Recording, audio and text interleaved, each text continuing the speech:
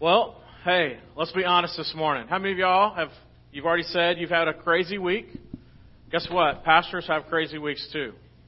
So on Monday, Tuesday, Wednesday, I was like, sure, this is exactly how this message is going to go, and we're going to rock it. And then Friday and Saturday happened, and I'm like, I don't know, God. God's like shoveling this stuff around, and so last night I'm thinking about it. Get up this morning, I'm thinking about it. And so 9 o'clock service rolls around, and I think, hey, I've got it, and I don't. So whatever happened at 9 o'clock probably won't happen at 10:30, okay? So let's be honest in this moment. We're talking about honesty, Proverbs, okay? And so sometimes one of the things that I struggle with as a pastor is it's easy for me to come in here, open up the Bible, and teach it, and it's packaged. So you feel like, hey, if I do 1, 2, 3, if I do this, then you can walk out with it, and you go, hey, I apply this to my life, and I will act like my life is just together. Because it feels like sometimes we can come to church, and we clean up, we do whatever, and so that we can come here and smile and act like we got it all together. You hear a packaged sermon, you apply it to your life, and you go out. When in reality, 99.99999% of the time, we've had crazy weeks. We've been fighting with our kids. We've thought about our spouses, and we're just kind of, all this different stuff is going on. And we come in here, and this may be like the only hour of our life that seems like we have control for a little bit, right? Okay, just my life. Awesome. That's good. So we're going to talk about honesty for a little bit. So it's going to be wherever, all right? And so this is that week where ADHD in my head just kind of goes, and I have squirrels. Y'all ever have those squirrel moments? And so that's kind of where we've been this week. So squirrel here and there. Here we go. So we're going to be looking at Proverbs and then jump into some other places. So have your Bibles with you. If not, it may or may not show up on the screen, okay? So take notes quickly. So honesty is the best policy. How many of us agree with that?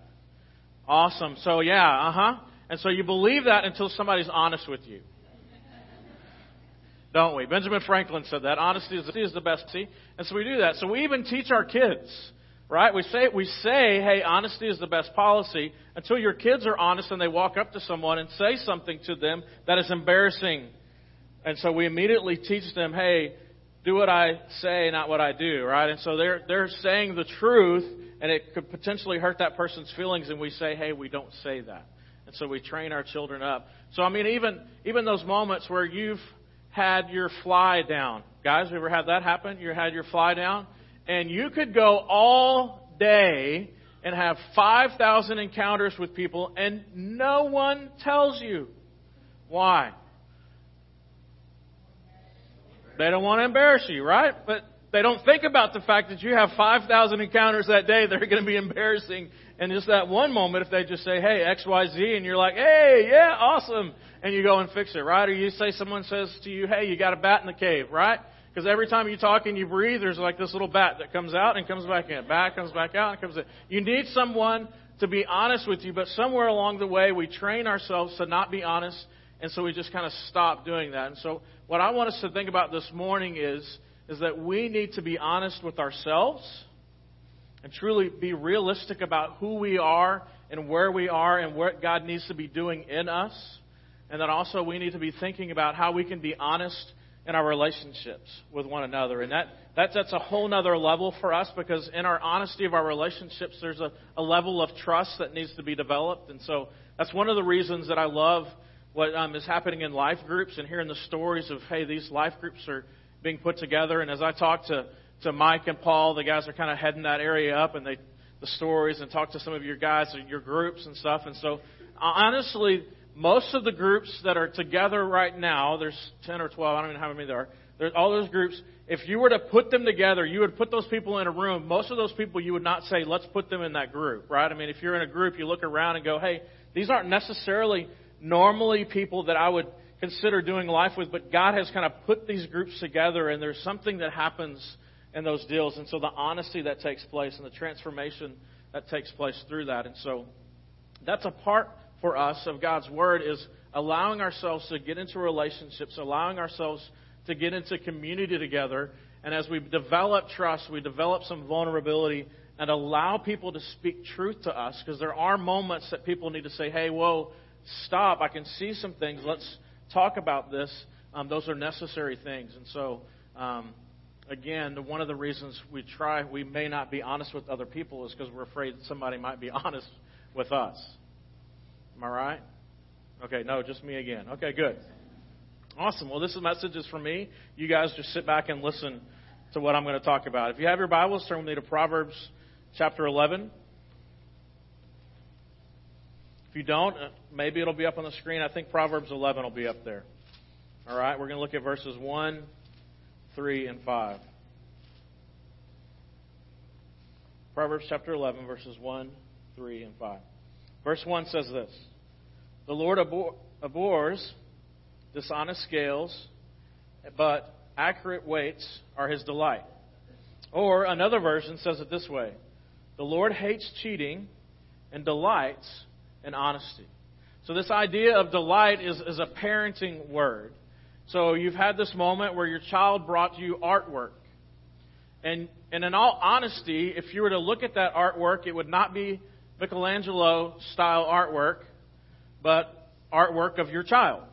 And most of us aren't gifted artists or whatever. So your child brings out artwork, and as a parent, we're delighted in the fact that they bring us this artwork. We're delighted in the fact the amount of work and effort and the passion with which they bring that artwork to us.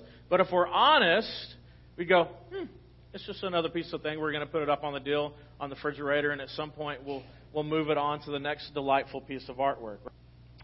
Save it. And so, but we're not honest and say to our children, yeah, that's not going to go on the refrigerator. No. But it's this idea of delights, that God delights in us being honest, that He loves us following through with that. Why? Because look at the next verse in verse 3. It says, a good man, a good woman is guided by his honesty.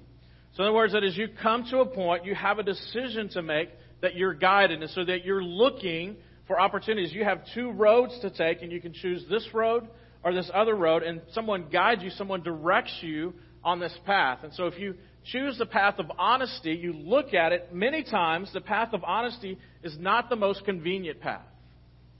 And so you have to have people that have guided you, that can share with you, that can show you, listen, I've stood at this place where the fork is in the road, and you can choose honesty or you can choose dishonesty, and I chose one or the other, and here's the results of choosing honesty or dishonesty. And so it's this idea of someone mentoring you and walking through life with you and saying, listen, here's honesty, here's dishonesty. If you choose honesty, it may not be the most convenient, it may be painful, it may cost you, it may hurt you, it may not be the quickest route to what you want, but honesty will always pay for itself. Or you can choose dishonesty, and you may immediately get what you want or you think you want, but in the end it's going to cost you more. And so that guide is someone that can direct you and guide you. And so obviously as parents and as mentors and teachers, one of the things that we're teaching our children is to choose honesty. So it reminds me of a moment when I was about 4 years old, and I went to the convenience store with my cousins. And I went to a convenience store with my cousins, and I didn't have money, but my cousins did, and we were there for a specific purpose. And they let me kind of walk around the convenience store, a little shop thing, I don't know, it was 7-Eleven or whatever.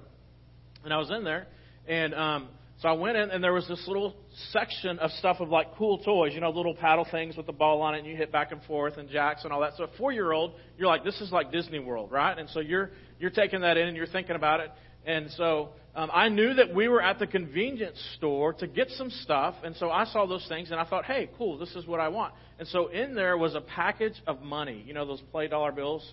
And so I decided, hey, that's what I needed. It was going to be a cool toy. And I took it, and we walked out of the store together. My cousins bought whatever they needed, the milk or the Coke or whatever. And we walked out, and we went to the house, and later on that day, I was playing with the money. And my mom was like, hey, where'd you get that money? I was like, at the convenience store. And she's like, oh, did your cousins buy that? And I was like, I don't know. And so they asked my cousins, hey, did you buy that for Chris? And they're like, no, we didn't even know he had it. So I was a thief at the age of 4. And so in that moment, my mom said to me, well, we have to be honest.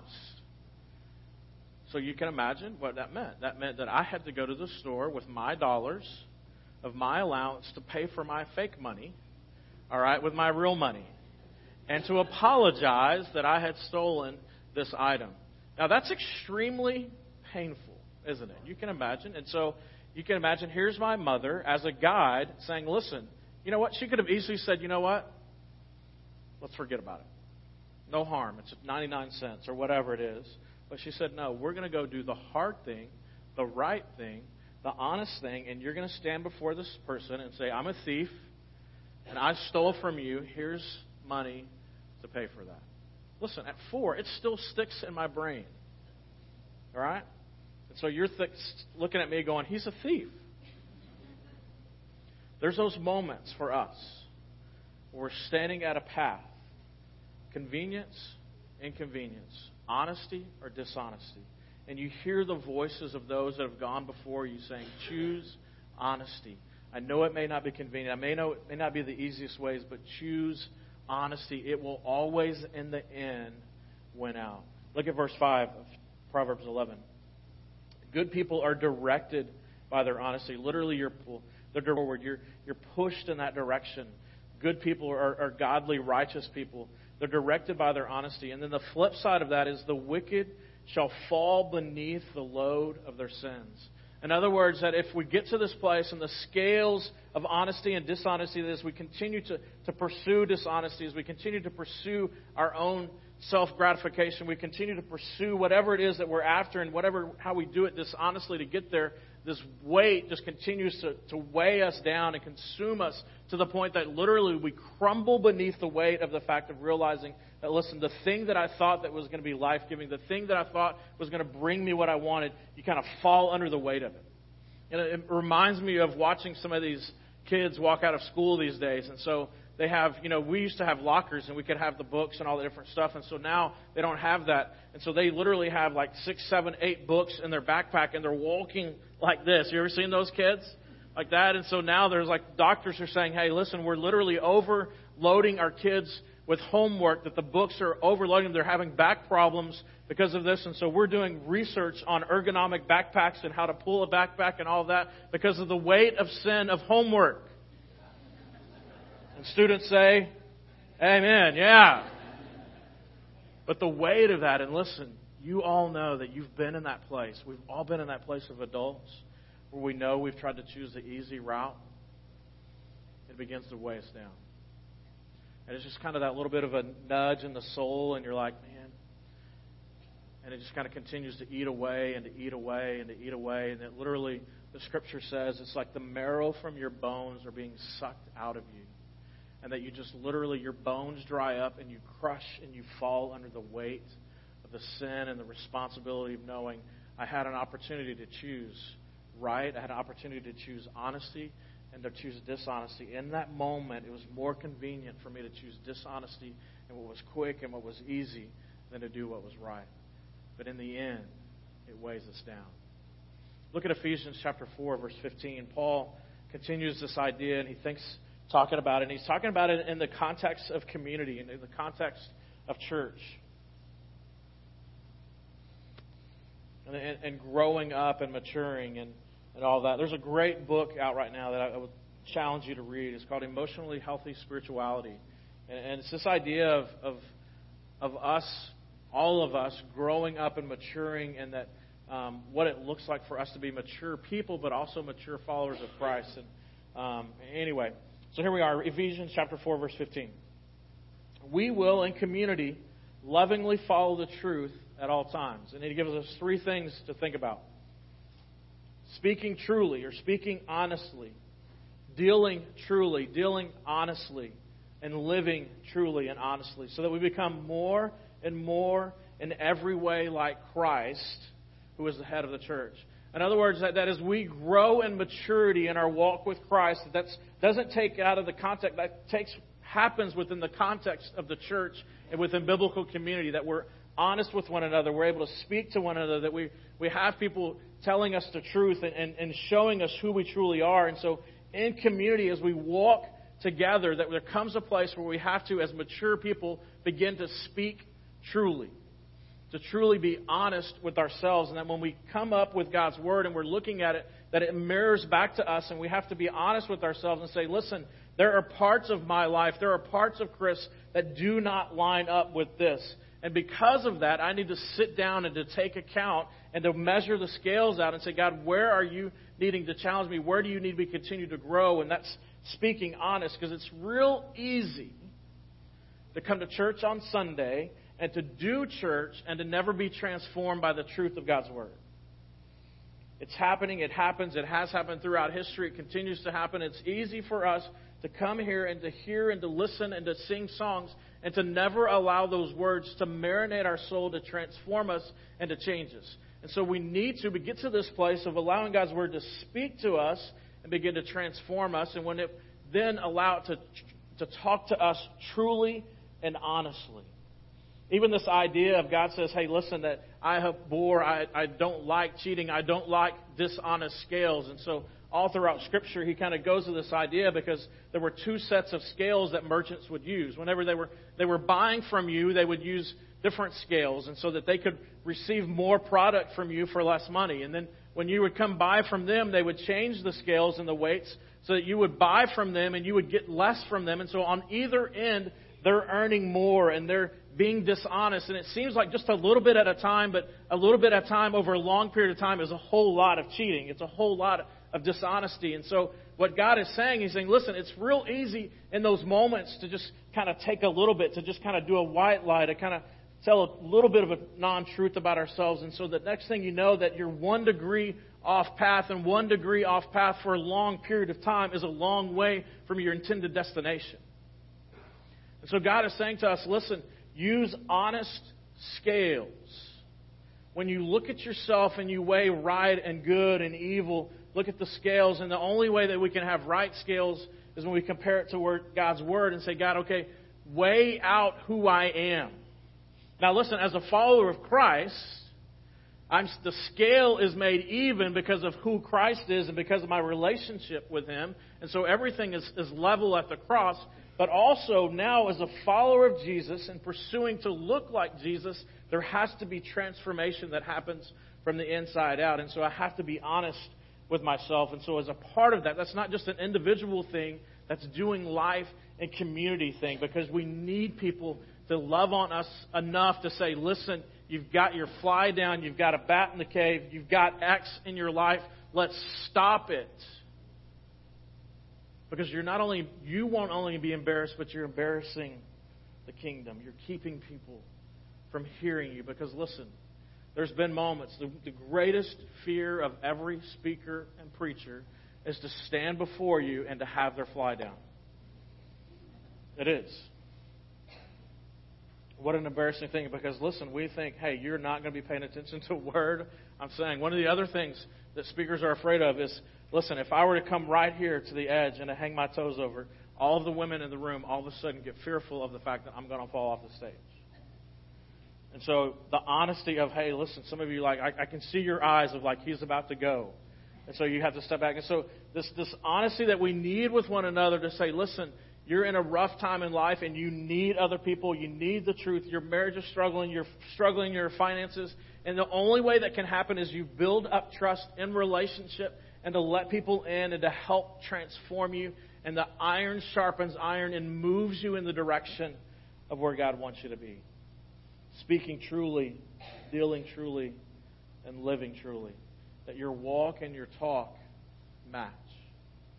That your walk and your talk match. Listen, the number one thing, the reason that people say that they don't attend church is because the church is full of hypocrites. And we would say, yep, we're one of them. But we're in process. And I think, again, the ability to be authentic and real and to say, listen, I've not arrived.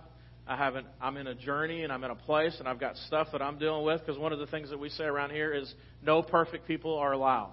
So if you're perfect, awesome. You've got it together, go. This is a hospital for people that are trying to figure it out and trying to bandage their wounds, have been rescued, and we're trying to move forward and we're being transformed. And sometimes it's messy. And the moments that it's probably the messiest is when we're the most honest with one another. And I think that's why we love going on camps, we love going on mission trips, we love going on retreats. It's because we kind of get away from the world for a little bit. We just kind of stop and we focus and we can be honest. And in that honesty, transformation happens. And it is messy and it's stinky and there's a lot of crying, there's a lot of whatever that's happening. But it breaks us down so that we can move forward to where we need to go. So one of the things that I love about Second Baptist is there's so many is if you are dealing with and struggling with and fighting with and thinking about and talking about, hey, listen, I need to be honest with where I'm at. I'm not satisfied. I've been a Christian for a long time, or I've been in church in a long time, and I'm not satisfied with the stuff of my life and the things that have held me back. I want freedom in these areas. And to find freedom in these areas, you have to be honest with yourself, and to make yourself honest in a community-type relationship that there's trust, so you can say, I need to move to this place. And to know that if I'm going to be honest with myself, it may not be the most convenient. It may not be the easiest. It may not be whatever that is that's been holding you back, but I know that I need to get here, and the only way to do that is to be honest about it and allow God to transform and to work in my heart and my soul to get to that place. And somewhere in American culture, we've got into this idea that it's just me doing it on my own, and it's not. It's us in community doing it. And so I love the groups. I love the Sunday morning groups. I love the midweek groups. I love all those different things. If there are groups meeting, I heard about another group even this week of ladies that are getting together, and they're talking and they're doing life. And so I love that is breaking out and that is happening, and people are saying, listen, I need other people in my life because I can't do this on my own. I need honesty. I need authentic relationships, even if it means that some of my mess spills out and that we're not pretending that we've got it all together. And that you're going to remove that mask that you've worked hard to build up and setting it aside and saying, listen, this is who I am because I want to speak truly. I want to deal truly. I want to live truly. Honesty is at the core of being a follower of Jesus. And if we get to deal with that honesty, we have to say, hey, listen, I need Jesus. That's why I'm here. I need Jesus. Not just one time, but every single day of my life. To grow and to be and to look, as it says, so I can be more and more like Christ every single day. If Paul needed Jesus every day, surely we do in Grange, Texas. Let's pray together.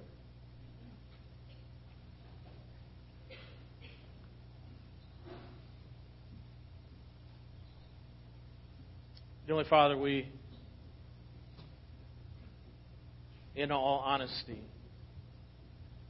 many days live our lives as if you are not a part. We don't truly lean into you. We don't truly have you as Lord of our life. Now, Father, there are so many days that we get up and we say, hey, today I'm going to lay my life on the altar, and today is going to be about you. And then before we know it, before lunchtime, we've totally forgotten that we've even made that step. And Lord, that we are so distracted by so many other things, by the tyranny of the urgent, by all the stuff that's flying at us that we're trying to fight off. And we're distracted from life. And so, Father, we want to be honest with that, and we also want to just say, Father, that doesn't mean that we don't want to know you and to make you known. It doesn't mean that we don't want to be more like you today than we were yesterday. Father, we live in a messy, confused, stinky, crazy world. And the Father, that we want to just be light. We just want to be salt. Lord, help us be that. May we find community to good deeds. It's in your Son's name that we pray.